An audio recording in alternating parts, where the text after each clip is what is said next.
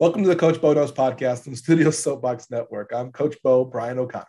We're recorded live at the O'Connor Advisory Group studios. You can check out all things O'Connor Advisory Group at oagks.com.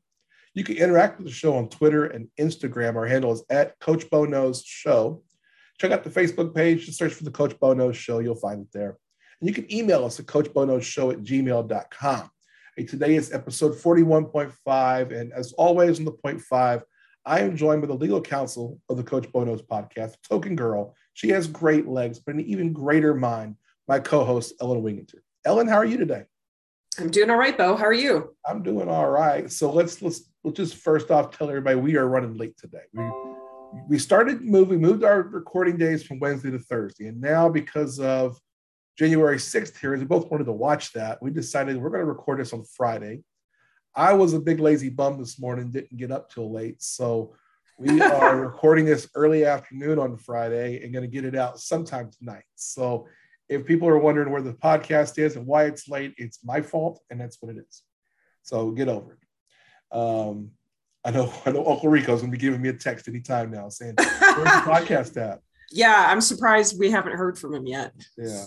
So, all right. It's cool. So shout out to Uncle Rico. Hey, we got a lot to talk about today. We're going to do sports stuff first. We're going to do sport. We got 5 topics on sports. We're going to hit all 5 of them. And then we're going to give our thoughts on the January 6th meeting. The hearing from Thursday night. Okay. So we're going to start out. There's a lot going on, which is kind of for June. But we got a lot of news. Let's talk about the one that I don't want to talk about the most, but I think it's important to talk about. Okay. And I don't want to talk about it the most because I'm just tired of it. And I just think this guy's just a bad fucking dude. And I've been warning this guy's a bad dude, but let's talk about Deshaun Watson for a moment. Yeah, man. And New York Times report comes out this week, said that Deshaun Watson has been with up to 66 different massage therapists. And now not all of these were unconsensual, sexually related, but that wasn't even the biggest bombshell in the report to me. Yeah. 66 is a big number. It's a huge number. But also that the Texans helped him with NDAs, non-disclosure agreements. Yes. And that they helped him with getting hotel rooms at the Houstonian Hotel. Yes. I guess he uses some facilities there to train as well. And so they helped him be the Texans. To me, and I want to hear your thoughts on this too, but doesn't that make the Texans implicit in this in every which way? So there was a 24th victim that came forward and filed a suit against Deshaun Watson this week. Yes. I believe that was before the New York Times article came out. It was the same day, I think. Okay. Since then, they have amended their complaint, their lawsuit, and have added the Texans as a party, as a defendant, because they're saying that basically they were an accomplice and complicit in these actions. So, I mean, whatever deal they had with the Houstonian, the fact that the training staff, enough staff knew what was going on to even, yes, one woman, I guess, became very upset, threatened to talk. And that was what triggered the Texans to say, here, why don't you have her sign this non-disclosure agreement so she can't talk about it? Yeah. And then he just papered everything. And, given that the Browns came out and claimed that they had done their due diligence, the NFL is still investigating this to the best of my understanding. The NFL, the Browns, the Texans have all fucked this up. Yeah, big time. And I think the Texans are complicit. Mm-hmm. I think the Browns are complicit in they did not either do enough due diligence or they feel the on-field value of this player is worth more than the off-the-field problems, which I can't imagine is the truth. No. I guess they just did a couple of questions and said, okay, we'll just trust Deshaun Watson. He seems like a good Christian boy. And the truth is that this guy's not a good guy. And here's where I really I was thinking about this morning. I was a defender of Deshaun Watson before all this. Before all this, he was someone that Deshaun Watson's from Gainesville, Georgia. He's one of these guys that I lived in Gainesville. I know what that place is like. It's a small city. It's very poor. And Deshaun Watson was one of the guys who, when back in the day, remember Warwick Dunn? Yeah. So Warwick Dunn had a deal where he would, every off season, he would build homes for single mothers. You know the story of this story where I'm going? Yeah, I do. Deshaun Watson's mother was one of the people given one of these homes by Warwick Dunn. Yeah. When Deshaun Watson signed his first contract, he worked with Warwick Dunn to start his own version of this. And what he's done off the field, he's done quite a bit of charity work. And he realizes, hey, you know, I was a product of this and I want to help others. But now we're seeing this dude, and it's Cosby-esque. It's probably the best way I can put it at this point. I mean, we thought this dude was some great, nice young man, and we find out that he's got a problem. And he does have a problem. Yes. And I don't think he's admitting he has a problem. Oh, God, no. If he just comes out and says, you know what, this is America. If he comes out and says, I have a problem. I mean, Tiger Woods did it. Yeah. If he comes out and uses Tiger Woods' playbook and says, I have a problem. I am sorry for the people I've offended and hurt. And I didn't realize I had a problem, but I do. And I'm going to make amends. Boy, he will be forgiven in a hot minute because he is a football player that people like to watch play. Yeah. But he has done the opposite in his press conference in Cleveland and some of the things following up. That what it's really been is, well, I think I didn't do anything wrong. Yeah. That's what he said. He doesn't realize he has a problem. And it's an addict. He's an addict. Oh, absolutely. And of course, unfortunately, you know, the way that this is played out with the criminal indictments, neither one moving forward, the civil lawsuits are of course, ongoing, but this is just another sign of how our criminal and civil system is jacked up, and generally in crimes like these are against those who are making the claims. Yeah. And it's going to continue to make women and men and other victims of similar circumstances unwilling to say anything. It's a shame, and it's a shameful practice, and it's a shameful life he's living doing this. And frankly, he needs to be, he's not going to face any criminal charges. He's going to end up having to settle this civil case. He absolutely will. For millions and millions of dollars. But it's not just Watson that I'm mad at this deal. I'm mad at the Texans. They were complicit in this. I'm mad at the Browns for giving this guy not just the fully guaranteed contract. That's bad enough. But then to also set the contract up where if he was suspended for the first year, right? Deshaun Watson receives a 1-year suspension. He only loses $1 million in salary. Yeah. I mean, they went into this strategically. And they knew what they were doing. And they knew that so now my understanding is the Browns brought Watson in. And I heard this morning actually, and said, okay, everything you cop to now, if we know it now, we cannot cut you.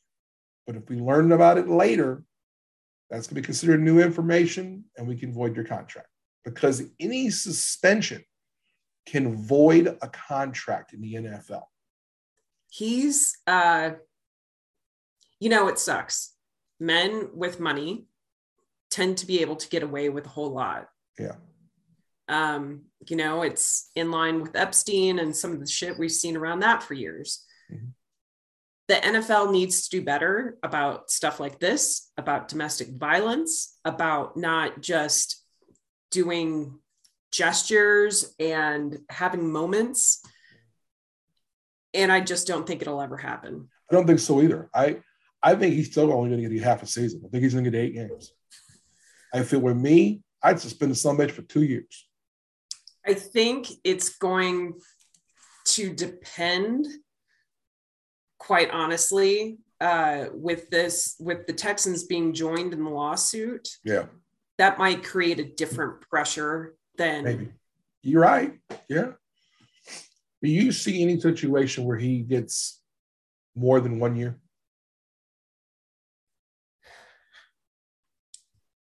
The only way I think that might happen is if the civil suit gets to a discovery phase and there are depositions or other testimony that come to light where he's on the record.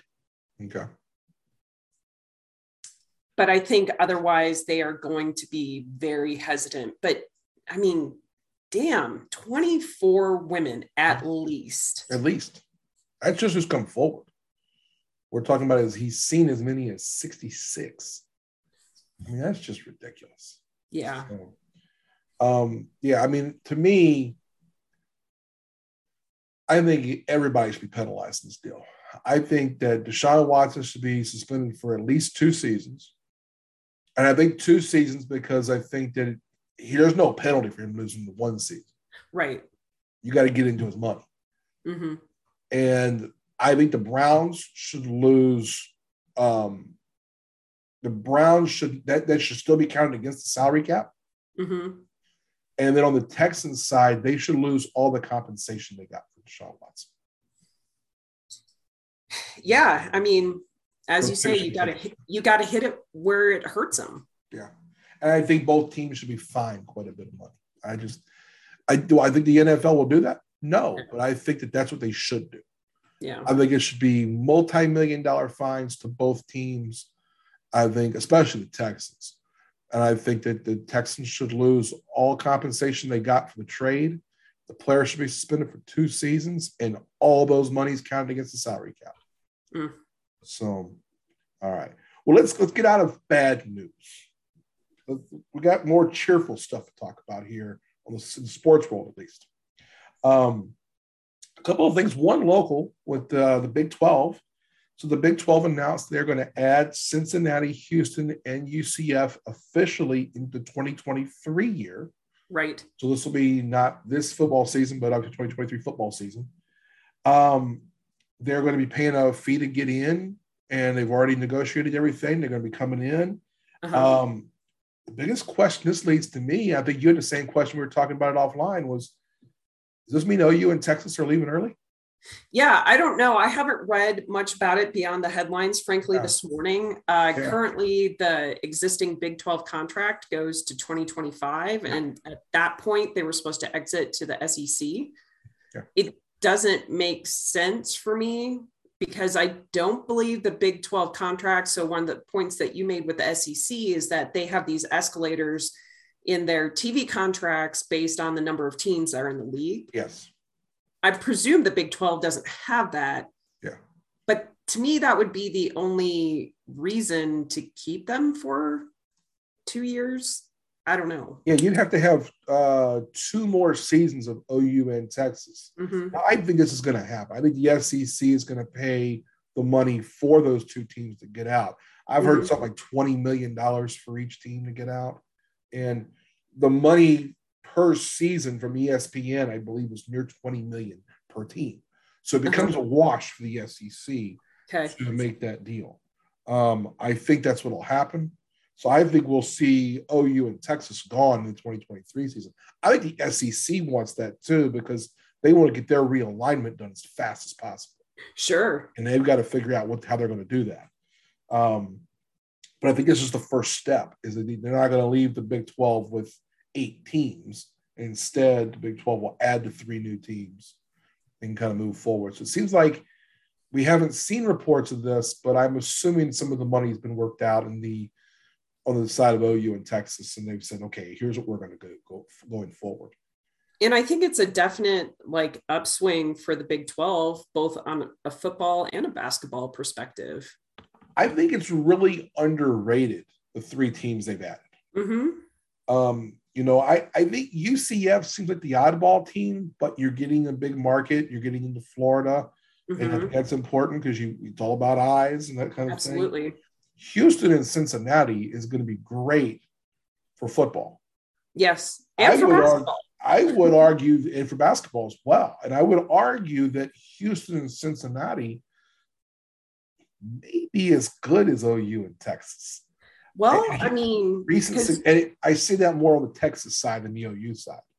where was Houston ranked last year? In the top 10 from a lot of the Yeah. season, and in Cincinnati was in the playoff. I think those are the teams that are the up and comers. They're two teams that if all hell broke loose like we thought it might, and you have the 4 team conferences, Yep. Cincinnati and Houston would get picked up. Yeah. Oh, definitely. Yeah. UCF may even get picked up. UCF, I didn't realize, has the biggest enrollment of any college in the country. They are gigantic. It's the biggest in the country. Yeah. 50,000 students. Yep. It's a commuter school for the most part. Yeah. But it's in Orlando, and it's just a humongous place.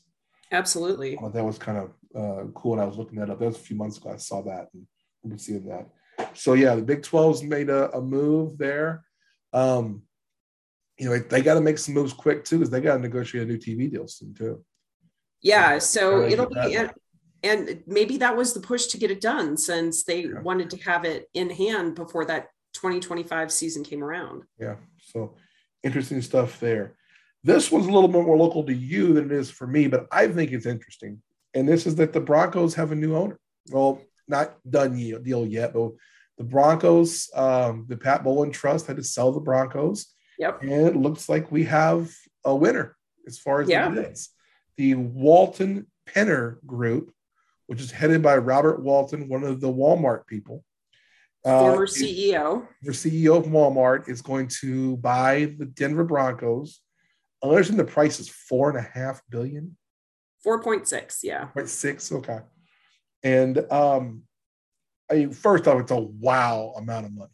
It's stupid money. I mean, it's a lot of cash.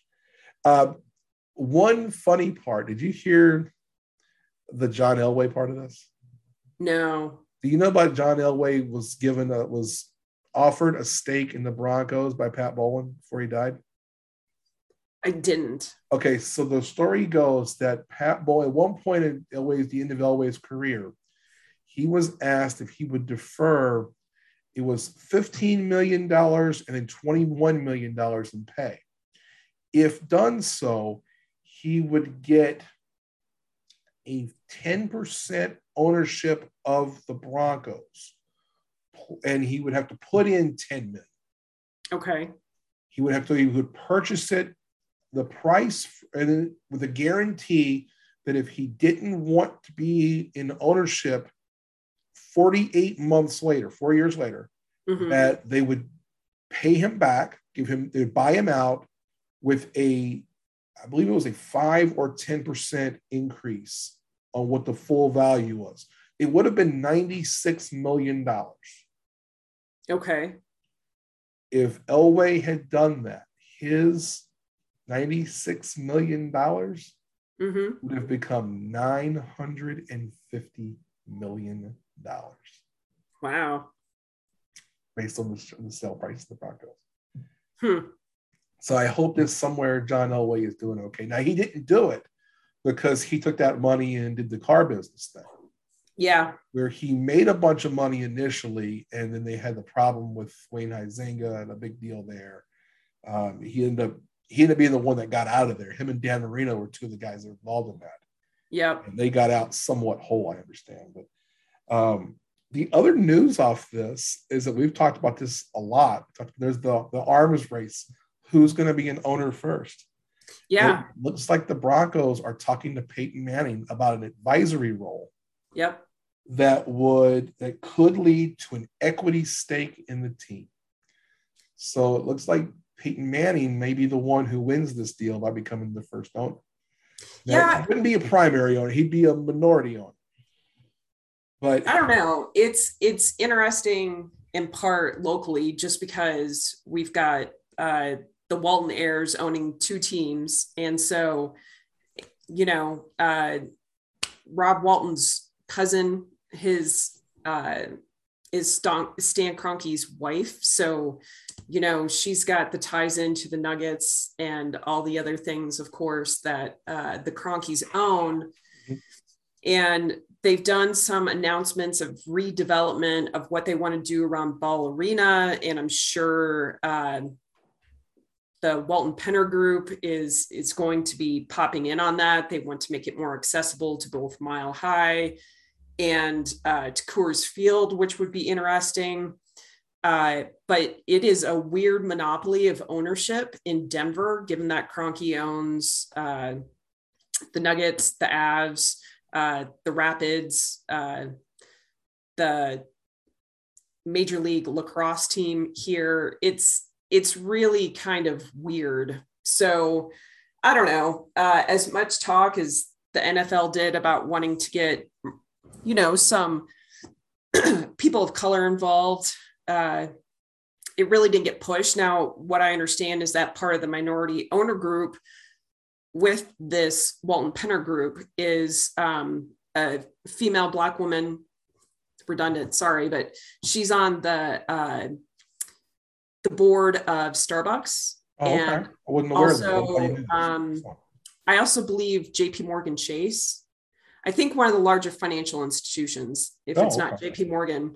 So she's got some big business bona fides coming behind her, which might be interesting beyond, just Walton clan running it like a Walmart. So, well, and if you're from Kansas City, you know that you don't really want the Walton clan running a football team. If they ran it like they did the baseball team here. Yeah. Last family bought the Royals. They ran like a damn Walmart. I mean, they didn't pay for anything. It was awful. That's why I was so happy to have a new owner in Kansas City. Yeah. So I don't know. That was a different situation too. Yes. When the last family bought the Royals. Yeah. I don't know. It'll be interesting. It's one of those things that you see these huge mega billionaire owners buying up toys, and you wonder if they'll actually invest in the teams. Yeah. Well, the NFL is the one property that it's always going to make money. Yes. You can lose money owning a baseball team. You can lose money owning an NBA team if you really fuck it up. But in the NFL, you just don't lose money. They're bulletproof. They are, their ratings, everything with television and the networks, the way they share the revenue. Yeah, everything involved with that is they're so good that owning one of those is owning the golden ticket. So there's only 32 of them, and they're not going to expand anytime soon. No, that's why the price is $4.6 billion. It's crazy, and of course, everyone is already talking about a new stadium, this, that, and the other, trying to get to Super Bowl in Denver. So the next 5 years will be interesting. Yeah. You're going to have to, if you get a new stadium, it's going to have to be an indoor stadium. Yes. Everything that you hear that former players, current people that know the program, they're just like, it has to be domed. There has to be a roof on it. Yeah. So, it would be funny to me. And we talked about this. There's a couple teams that are cheap. Mm-hmm. The Bengals are the cheap team. Right. They don't even have an indoor practice facility. Right. At some point, is someone going to offer them $2 billion and say, "Hey, here's $2.5 billion. Let's buy your team from you"? Why not? Give me some people together. Let's figure this thing out. Let me call Jamie Dimon at JP Morgan. I think he and I could work out a deal. And it's kind of funny though, talking about the arms race to own teams. I saw yesterday that LeBron came out and said he wants to own an NBA franchise in Vegas. In Vegas. It wouldn't surprise me if LeBron tried to get a group together by the Trailblazers. I think that's going to end up getting bought locally. I think Paul Allen's going to buy it. Yeah. And Phil Knight. So Phil Knight's buying it. I'm sorry. Paul Allen's already owned it. But it wouldn't surprise me to see. I don't think it'd be the Thunder. I think it would be the Pelicans.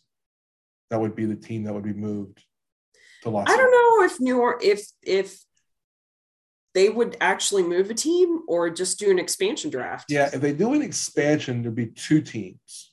And Yeah. you'd see Seattle get one. Right. And you'd see, yeah, I think that the NBA and Major League Baseball will both expand in the next few years. Yeah. I think they'll both expand. They'll both add Las Vegas. I think the NBA will add Seattle and Major League Baseball will add Nashville. Oh, that would be good. Nashville's got a bunch of money ready to go. They have a group desperately trying to get a team. Well, they have a AAA affiliate up there, don't they? Yeah, but they have a team that's got upwards of $1 billion ready to go to that makes sense. Major League franchise. Yeah, and they've got a couple ex-ball players involved with that. They've got because they were one of the ones that wanted to buy the Rays. When there was talk of the Rays having to go to Montreal for part of the year, and Major League Baseball wouldn't approve that, this group came in and said, "Well, we'll buy the Rays and move to Nashville," which I think would be a good idea. That Tampa just needs to put a new stadium together if they need to do. Yeah, but they won't do it. Yeah. So I wanted to look at the Broncos, and then we got a football team spending some money. The Rams have spent some money in the past week. Cooper Kupp gets a new deal. Aaron Donald didn't get he gets a new deal. Cooper Kupp got an extension. Aaron Donald just got a new deal. Aaron Donald got Brady money. I mean, he's getting $30 million a year, and it's a voided year at the end. He basically got a $60 million bonus. Basically, Aaron Donald pulled hey, I know how much money I'm worth, and either you're gonna pay me, or I'm gonna go home and not play at all. Did you see the tidbit that came out early this afternoon? Which one? About Cliff Kingsbury stating that he tried to convince Donald to retire while at Sean McVay's wedding last weekend. I did not see that. So evidently that is the new little tidbit that is going around and is being reported. It was pretty clear that Aaron Donald was doing hey, I like playing football, but I like playing football to get paid. Yeah, and he deserves it. And frankly, look, I was on Tyler Jones's podcast this week, and I said, look, I've never seen a player as good as him in his position. And I've only seen two players in the front part of the defense ever as good as Aaron Donald. And that's Reggie White and Lawrence Taylor. And I'm like, you pay that guy. You give that guy the money. You tell him how much do you want. We will figure it out. And he basically got a $60 million bonus to stay in his contract. They extended it They extended it 3 seasons, but it's really a 1-year extension off of what was actually going to be what he was playing. The last 2 are void years, and after the next 3 years, Donald will make another extension. Yeah, and he'll get paid what the market value is. Then it's the smart way to go. Absolutely, he'll be 30. He'll be 34 at that point. And so if he's still playing at that level at 34, he's going to be at $50 million a year at that point. But there's never been an Aaron Donald. There's never been anybody as good as him at that position. Yeah, and anybody who play tackle. It's a pass rusher that does what he does. You have to account for him with 2 players on every play. Yes, and I'm glad for it. And I mean. It's just funny, the Cliff Kingsbury twist, and especially at Sean McVay's wedding. I'd have been over there and been like, hey, what do you need to retire? Do you need a good financial advisor? Do you need this? What do you need? There you go. I'm sure. We'd have been, I mean, if I'm Cliff Kingsbury, Kingsbury is one of those guys that he knows some people in Hollywood. Oh, absolutely. So, I'd be like, hey, dude, we could do some action adventure movies. Yeah. Do this. Hey, stunt double. You never get hurt doing this stuff. We'll make you a millionaire doing that instead, Aaron Donald is someone who absolutely could be an action star. Absolutely. And he'd be great. Put that dude in an Expendables movie, it'd just be. Oh, there you go. Something like that. He'd be incredible at something like that. I want to see him do that. And I want to see, in wrestling, I want to see Charlotte Flair do the same thing. Oh, nice. Yeah. So anyway, Aaron Donald, Cooper Kupp, they got their money. And what's funny to me about the whole thing is it isn't just the Rams. It's funny how the spending's gone so crazy this offseason that no one is concerned with the salary cap. No. I mean, this is something that, my New Orleans Saints were doing this for the last couple of seasons. Say, hey, we'll figure out the cap in a year or two. And now everybody's doing it. But they're looking at it smartly. They're saying, well, okay, we can spend now, and we know that this will be higher next 2 or 3 seasons, but we know that the new TV contracts come in, that percentage we have to give to the players is bigger. The salary cap's going to go up quite a bit. Mm-hmm. They're looking at it as a percentage game. Yeah, absolutely. And like you said, the NFL never loses money. So spend it while you got it. Yeah. I mean, the salary cap this year is something like $215 million. And I think the estimate for like 2024 is something like $250. Oh, geez. Yeah. Just based on the new TV contracts and the Amazon deal and everything else. Mm-hmm. And God knows what else they'll do between now and then, because they still haven't made a deal for Sunday Ticket. Yeah. I mean, so when they make those deals, it's going to be even more money. And the way that the whole thing works is 50% goes to the players. You got to pay it. Chase after it, man. I mean, these teams know what they're doing. They're big businesses. And that's what's different about sports. I mean, I think it's both a good and bad thing. For the enjoyment of the game, it's not as fun. But these things are run like Fortune 500 companies. And it's because if you're like the Broncos, you're worth $4.5 billion. You are close to one. Yeah, absolutely. The NFL is a humongous business. Absolutely. I would wonder, and I'm sure we could figure this out, but how much the value of it's a privately held company, but it's how much the value of the NFL and their franchises is worth compared to large major corporations. Where would it rank? Oh, that's interesting. I mean, you figure the cheapest franchise in the NFL is going to be worth $2 billion. But then you get things like the Cowboys, who got to be worth, Forbes says the Cowboys are worth $5 billion. So figure on $3 billion as an aggregate. For 32, that's $96 billion.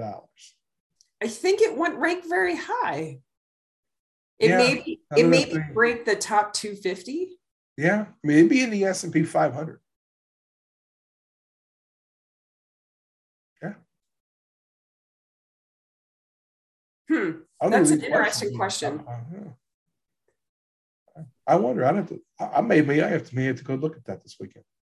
There you go. Pull the rabbit hole for you to go down. Yeah, pull the Forbes stuff and go from there. So, yeah. All right. Hey, last sports thing I want to get into is the NBA Finals. You said you haven't been watching the NBA Finals. No, I've been watching hockey. Yeah. The Avs have clinched. Oh, you get to give me shit about the Avs because I picked the Oilers and they got swept.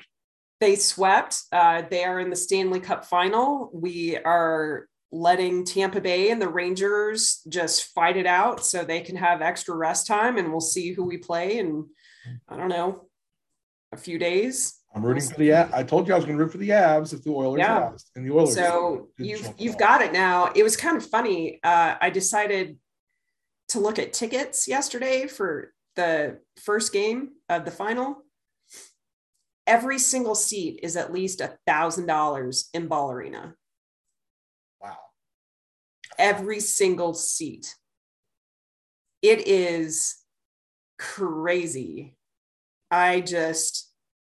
It's not like I've ever priced NHL final tickets before. Yeah. But that seems like a lot. I have only paid $1,000 for a ticket one time. Mm-hmm. What was that for? The college football championship when LSU beat Clemson. Ah, okay. I paid just over $1,000 for my seat. Damn. It was lower level in the end zone. It was good seats. But that's what I'm saying. But these are any seat you're talking about getting. The highest seat in the 300 section at the very top where you are touching the roof is $1,000. Yeah.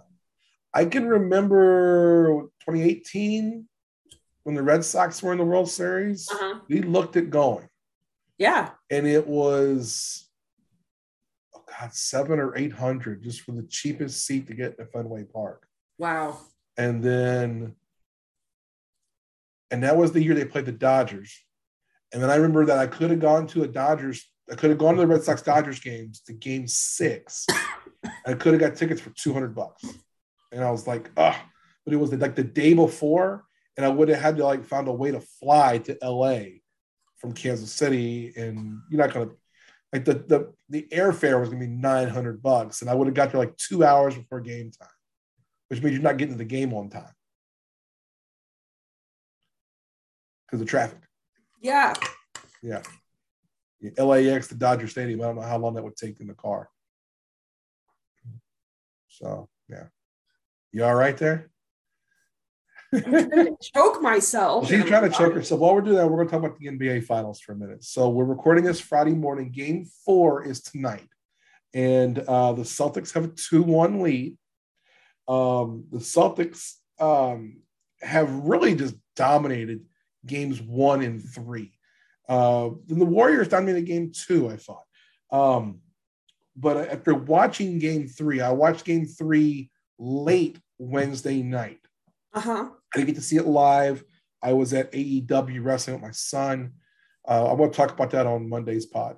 But I got to watch the game later, and I came to the realization.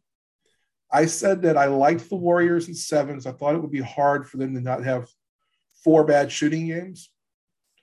And I just come to realize the Boston Celtics are a better team. And why is that? Because they're just deeper. They're just deeper from 2 to 8. Seth Curry's better than anybody on the Celtics, but Jason Tatum is damn near as good at this point. But it's not just Tatum. It's Brown. It's Smart. It's Horford who played well in game 1. And it's like everyone helps that team get better every game. And the Warriors aren't doing that. The Warriors are one dude who has to shoot the lights out. Basically, Seth Curry has to be Pistol Pete Maravich to win this series. And I think from the snippets I've seen, the Celtics just have more scrappiness, frankly, to them. Well, we talked about how we thought, and I thought, look, those Celtics are going to make you earn every single bucket, and they have. Now, game 2, the Warriors came out, and they didn't like how they played in game 1, and they played tough, and they got the lead, especially in the third quarter. The third quarter has been a killer to the Celtics.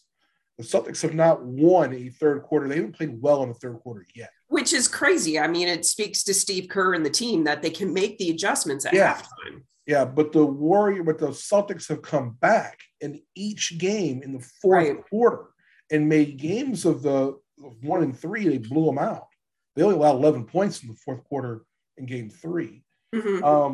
Seth Curry needs help. I mean, he ended up getting hurt. Didn't play the last couple of minutes of game 3. But Draymond Green has been awful. He's a defensive liability at this point. You know, the way I feel about Draymond is that, frankly, at this point in his career, he likes playing so he can talk shit the entire game. Yeah.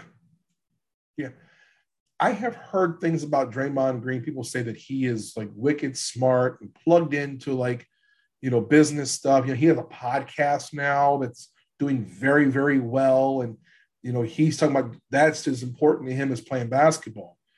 Draymond's just not that dude anymore. Klay Thompson is just not that dude anymore. I mean, Klay Thompson's just trying to settle for jump shots. And he, coming off those seasons where he was hurt, he's just not even close to the dude he was 3 years ago. 3 years ago, Klay Thompson and Larry Bird were a comparison you could make. Right. Yeah. It'll be interesting. Yeah, it'll be interesting to see Steph tonight with that foot. He says he's fine, that he knows how to manage it. But, like you said, given that he is the team, because we were talking offline that it's just Wiggins isn't the guy. No, Andrew Wiggins is a guy who, in transition, he's great. Yeah. He's their best defender. Yeah. And so he's going to get you those buckets, which are great, and they need that. Yes. But they need The Warriors need Andrew Wiggins to be the Andrew Wiggins that he was supposed to be as number one pick in the draft. They need the guy that they can go to the bench at a timeout and go, hey, we need a bucket right now. And Wiggins, we're going to give you the ball. Yeah. And that's something he should be able to do, and he is not that dude. No. There's very few of those in the NBA. The Celtics just happen to have three of them. Right. And I will say, at least, I'm glad that he's finally having a season to get a groove in a way that he never really was in Minnesota. Yeah, Andrew Wiggins is much better off where he's at. Yes. So I'm glad for that. Yeah. And look, it's nitpicking when we talk about the Warriors and say, hey, Draymond's washed and Clay's washed. They're still in the finals. They're still in the finals. And they're still a really good team. Absolutely. They're just coming against a team that's playing defense and is just a monster defense. Mm-hmm. That's why the Celtics came out of that really tough East, and they came out relatively unscathed. Yeah. And I think they're well coached. The Warriors, Kerr in every series as the head coach of the Warriors, Kerr's teams have won a game on the road. So this is it. They got to win game 4. If they don't, it's done. Mm-hmm. They're cooked if they don't win game 4 in Boston. And I'm not sure they will. If I had to bet it now, I'll take the Celtics in 6. Okay. I mean, I just think that the Warriors can get one. I think it's probably game 5 back there. But I think that the Celtics have got them now. And I just think that the Celtics are healthy. They're playing hard. They're a better team. Yeah.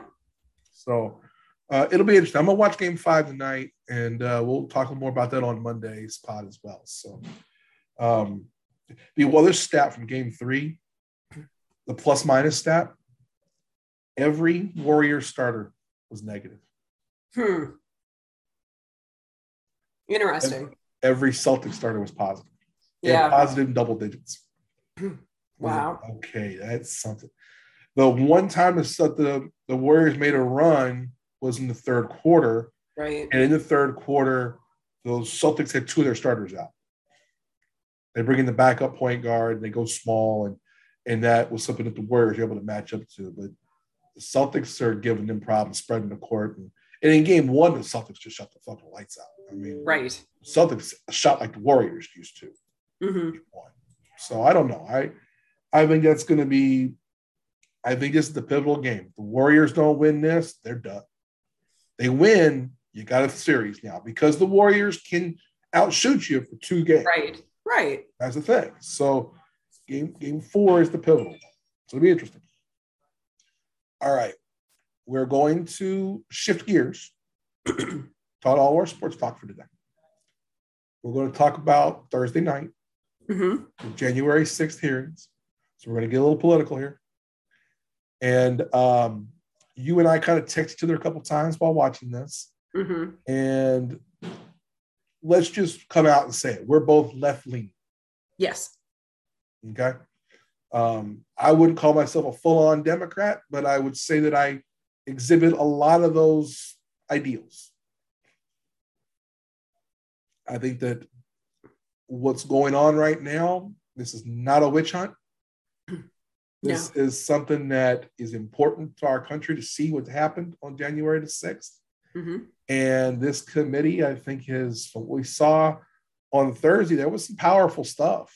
And it was very damning to former President Donald Trump. Mm-hmm. I want to hear your impressions first. We have 2 hours of content made for television. Let's get that clear. This was made for television. Oh, I especially this first night. I don't know. The next hearing is Monday morning at 8 o'clock my time. Yeah. So I don't know how much that will be, but they slated it in prime time for a reason. Yeah. Yeah. It was they admitted some political theater. Absolutely. And I found it very interesting that one of the Republican candidates for governor of Michigan was arrested yesterday yes. for his involvement in the January 6th insurrection. Riot.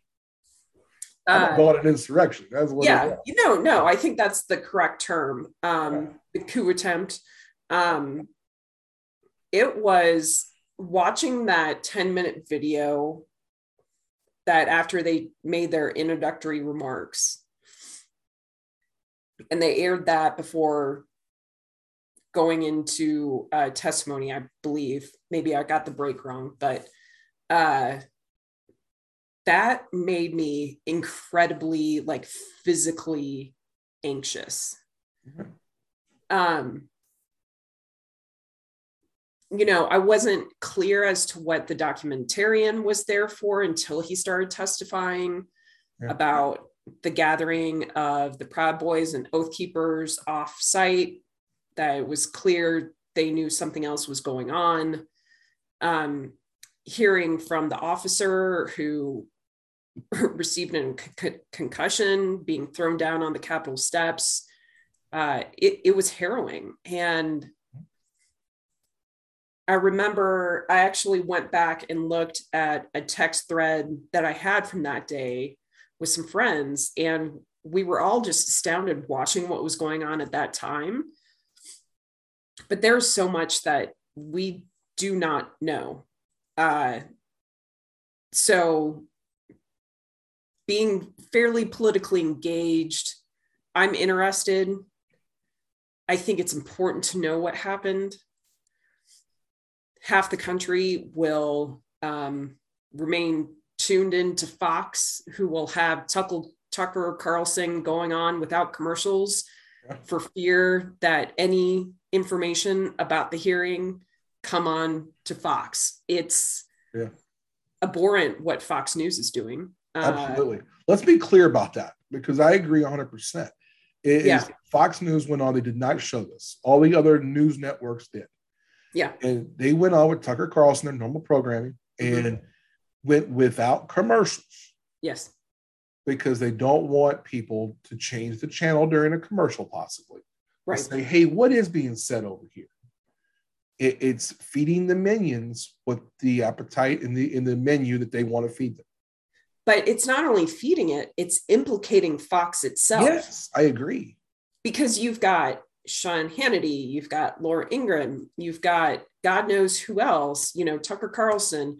There are texts going to Mark Meadows and Kayleigh McInerney and whomever from these Fox personalities telling them to shut this shit down. And all Trump did was say, well, maybe Pence deserves to be hung. Yeah. That's troubling too. I mean, we're used to Donald Trump saying things that we know are outlandish. Yes. And I mean, that's troubling enough that we know that we're used to that. We're desensitized to that.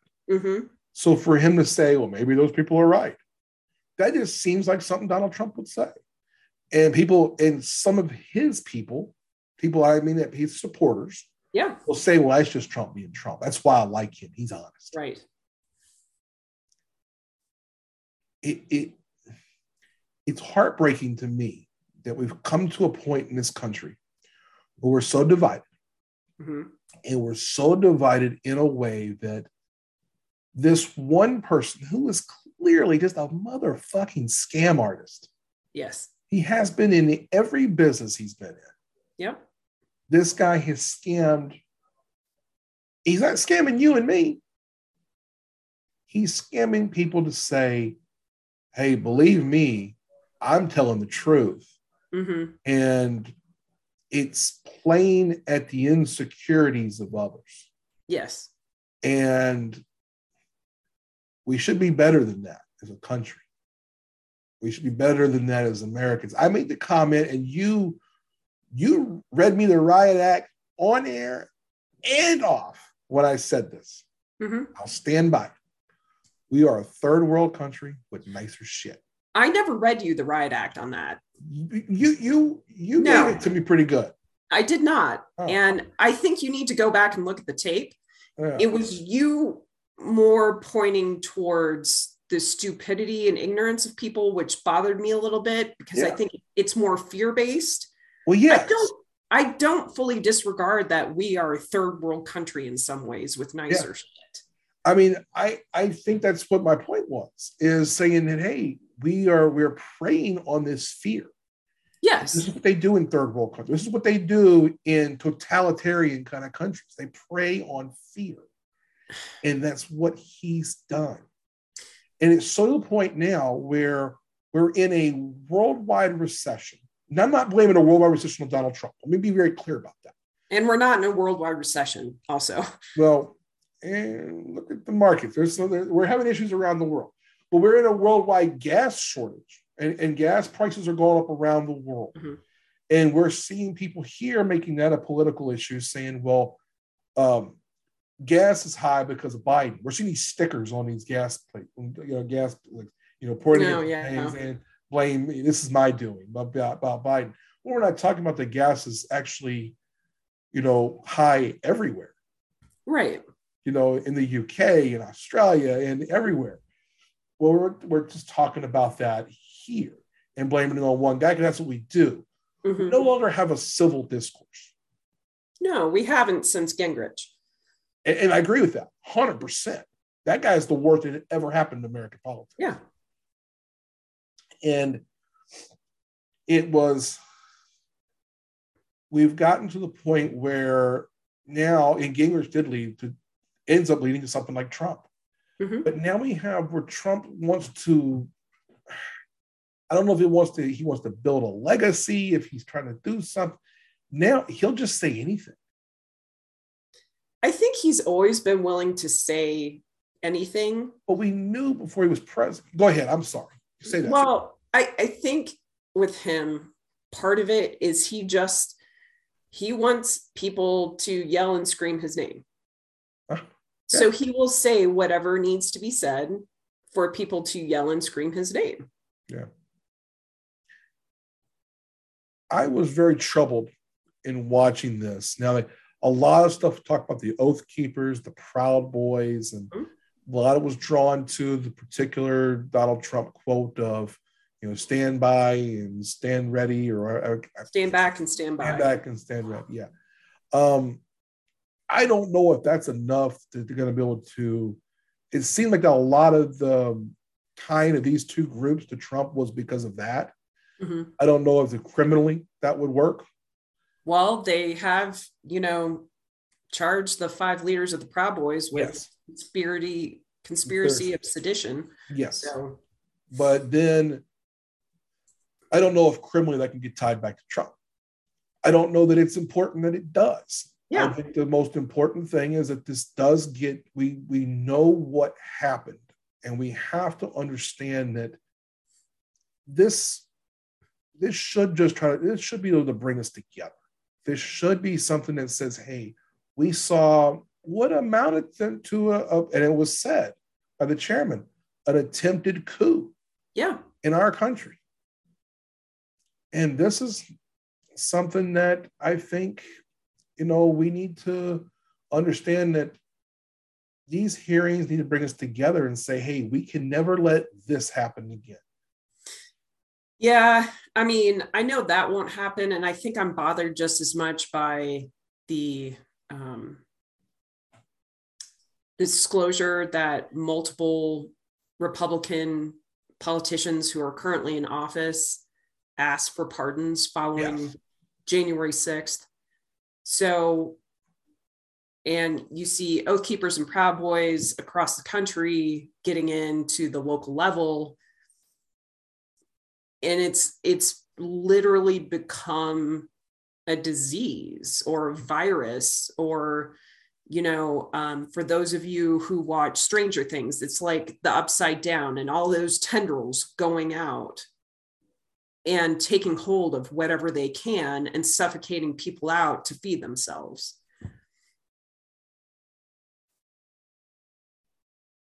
And I'm going to watch these. I think they are important. I agree with you. It'd be great if they could bring us together. But given that half the country will choose not to watch choose not to believe. Yeah.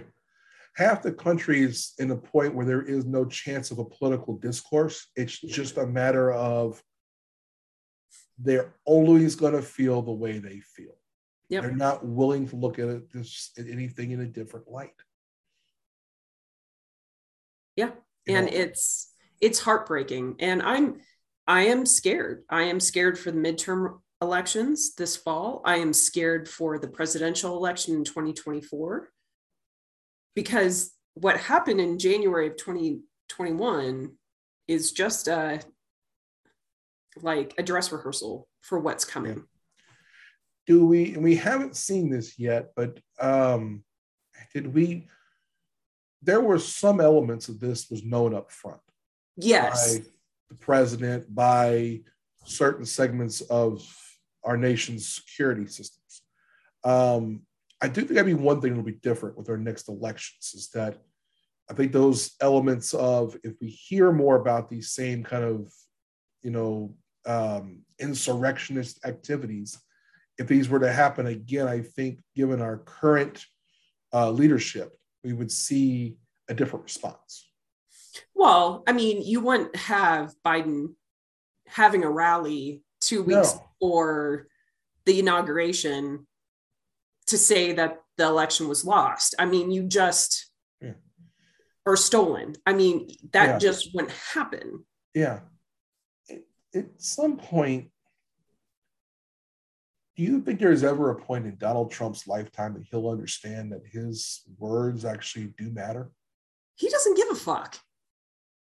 He does not give one it's solid almost like fuck. It's almost like he's the Joker. Some people just want to see the world burn. It's not even that he wants to see the world burn, frankly. I honestly don't know if that's the end point. He just wants people to yell and scream and cheer for him. Yeah. And so he will say whatever needs to be said for people to yell and scream and cheer for him. Yeah.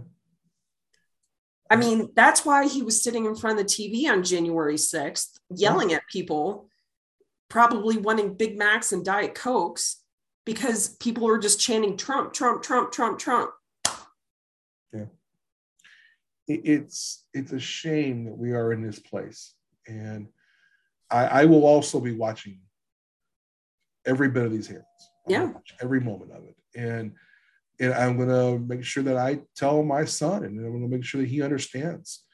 I'm someone who in my life have swung politically way from where I grew up. I grew up as a conservative, as a Republican, as someone who believed in, Reagan and those kind of things. Yeah. I have swung far over to the left. Now absolutely. I like to say I'm somewhere between Bill Maher and Bernie Sanders. Mm-hmm. I'm somewhere in there.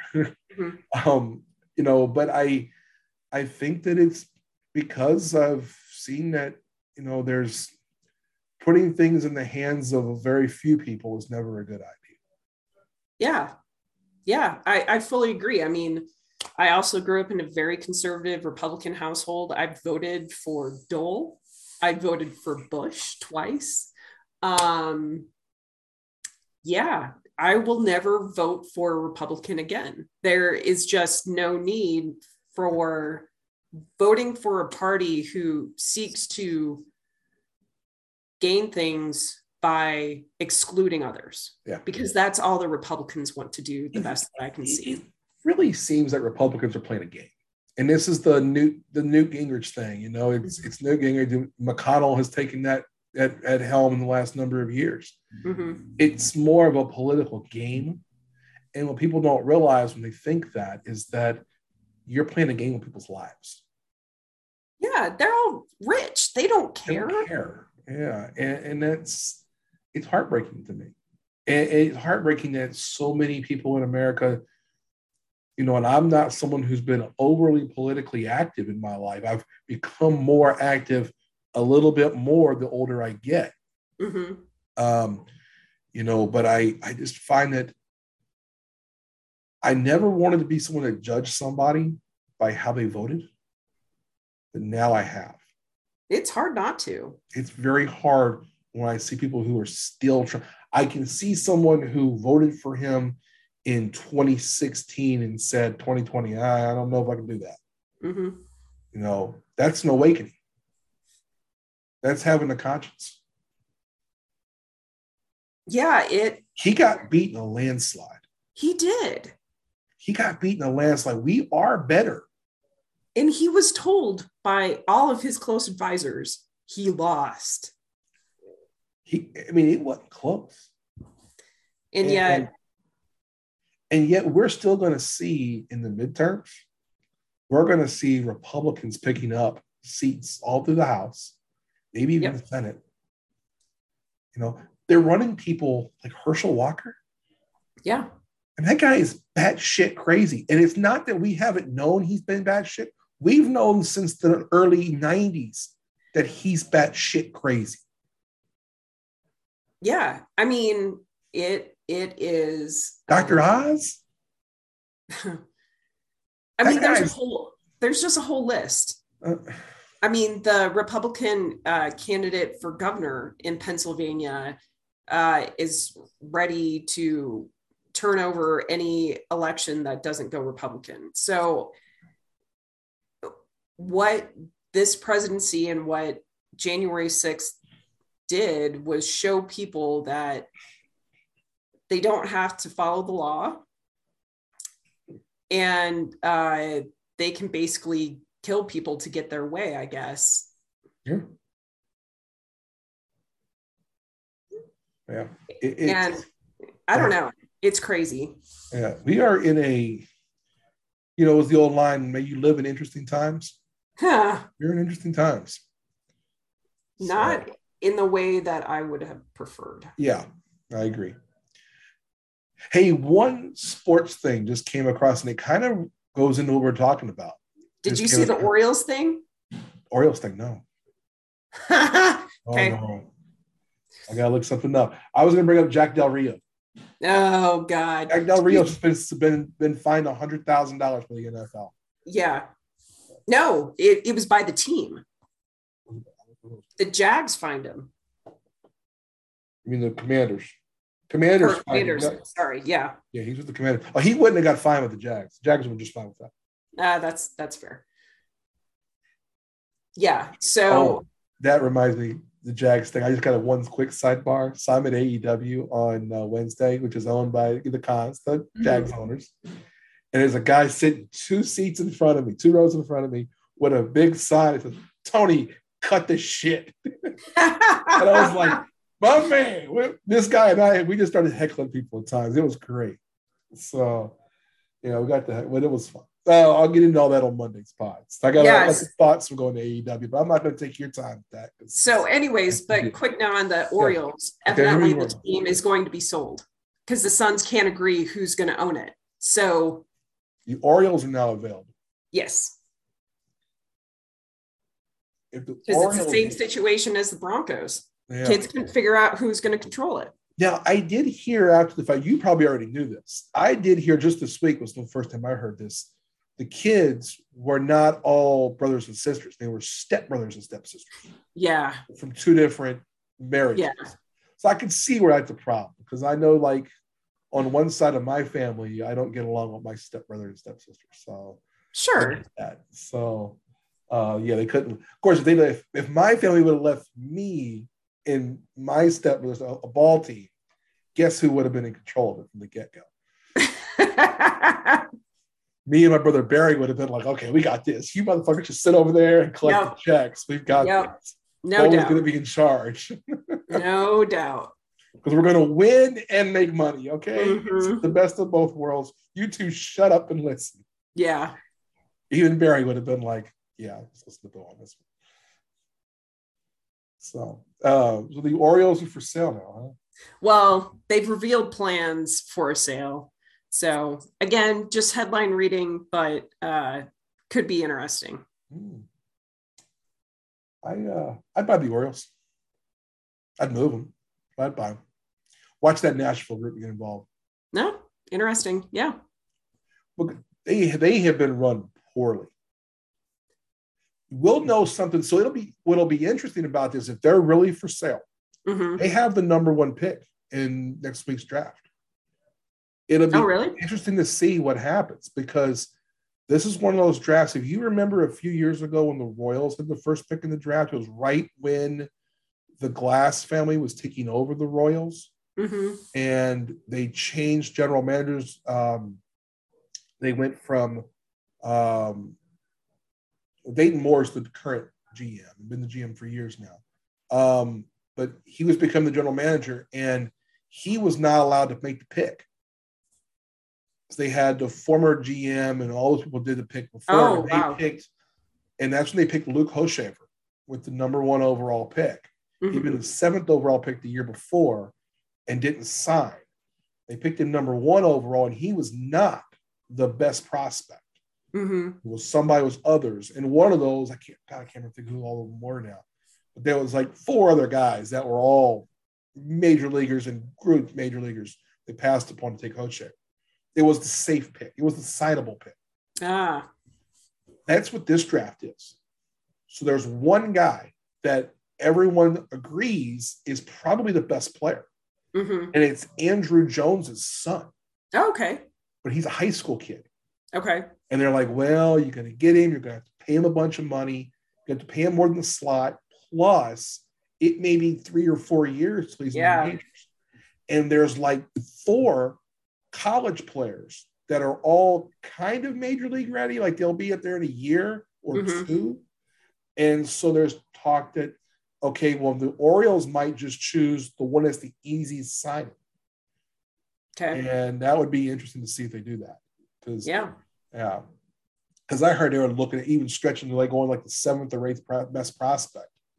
And I was like, okay, that seems because they've drafted a couple of really good young players at the top of the draft. Like they have Adley Rutschman, their catcher now, who is phenomenal and going to be great. But, you know, they had to be patient getting him up. And it took them an extra year to get him there because of service time. Sure. But it'll be interesting. Do they go by signability? Do they go by upside? Because the upside's the Jones kid. Right. If not, I guess there's like 3 or 4 they could choose from that would all be about the same. Yeah. So that'll be an interesting thing. We'll know a little more about that. But I did not see that. I still haven't seen it. I'll have to check into that. The Orioles are for sale. Let's get some money together, Ellen. Yeah. Where can we move the Orioles to? I guess Nashville's the place. Vegas would be another. Yeah, I mean, Vegas eventually will get a team. Yeah. I know there's the 3 cities that seem to want baseball teams are Nashville, Vegas, and Portland. Portland would be good. Years has tried, but they don't have a group like the Nashville has a group. It's like ready to go. They've got a bunch of money in there. Yeah. I mean, I think it would be super interesting to have a team there. That way you've got somebody else besides the Braves in the region. Yeah. Now, I think that the Braves won't like that.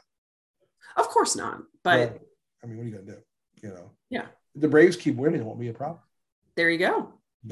It all comes down to you got to be competitive on the field. Yeah. The rest doesn't really matter. Yeah. You can make the money work if you're competitive on the field.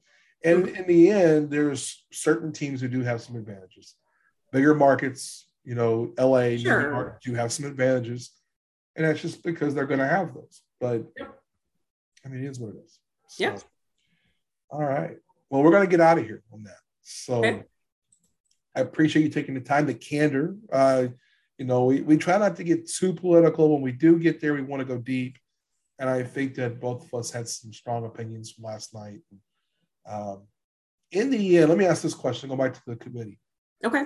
Do you think we're going to see the committee's recommendations get the Department of Justice to go after members of the Trump administration?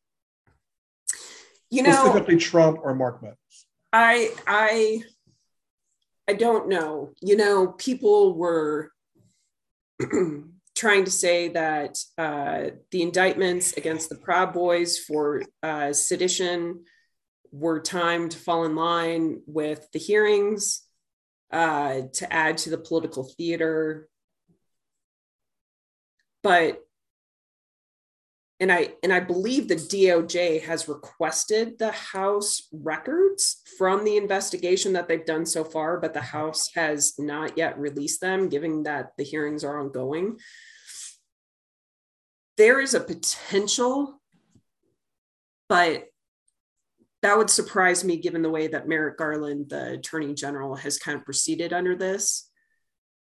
I'd be happily surprised, though. Yeah. Yeah. I don't know that Merrick Garland's going to do anything. I think some of it would get lost as political theater, unfortunately. Yeah, I mean, that's exactly how it'd be framed. But when you've got the actual evidence to back it up, it doesn't really matter if it's political theater or not, because you've got the facts. It's pretty damning. Yep.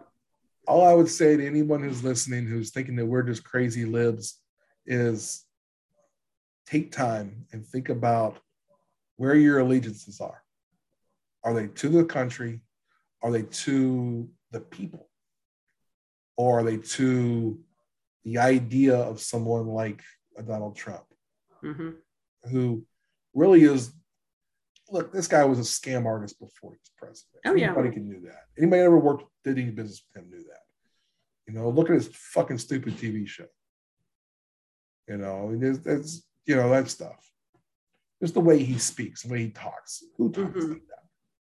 You know, anybody that talks like that of, basically saying, well, I'm the greatest. And anybody that brags about themselves in that way constantly is an insecure person who just doesn't really understand or care about anything outside their own bubble of themselves. Yeah, agreed. And people got used by that. Mm-hmm. They got used by that because they've passed down the same beliefs from generation to generation. Yeah. And I'm glad that I was able to break that, personally able to break that circle in my personal life. For sure. Yeah. I live by one creed. Don't be shitty to people. Yep. I'm just not shitty to people. Yeah. There's times where I'll probably say some things out of pocket. I've said some things out of pocket on this podcast.